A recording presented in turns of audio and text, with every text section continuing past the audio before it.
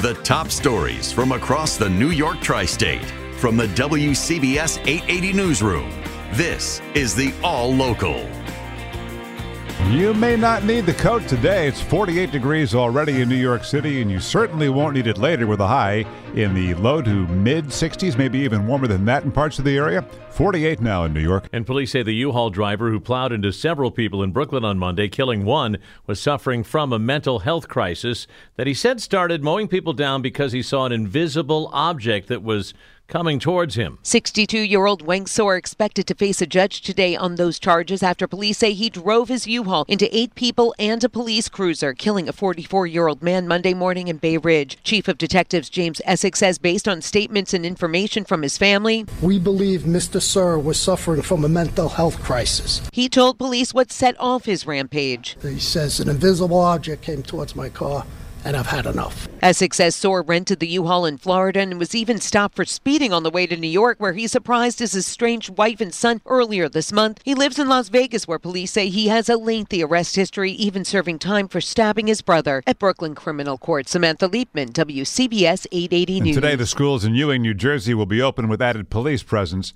after a note in the pocket of the Michigan State shooter mentioned schools in Ewing Township. He had attended schools in the district years ago.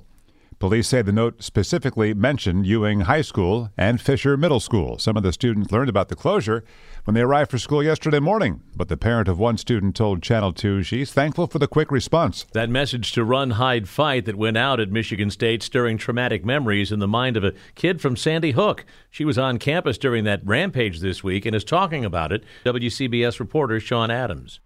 Yeah, when you think about it, we've been dealing with this for so long. Their generation has never known a time without mass shootings at schools. Jacqueline Matthews was on campus across the street from the Michigan State shooting rampage. She posted this message on social media.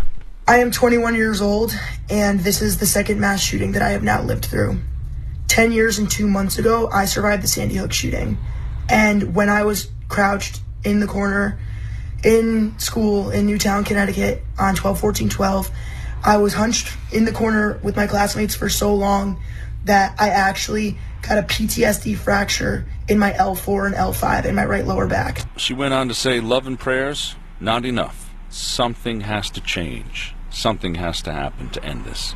Reporting live in Connecticut, Sean Adams, WCBS 880 News. Mayor Eric Adams is going to Albany today for what is lovingly referred to as Tin Cup Day, when New York's mayors grit their teeth before state lawmakers and ask please, because for months the mayor's been calling on Albany and Washington for some financial help to meet the needs of thousands of people shipped to New York from border states.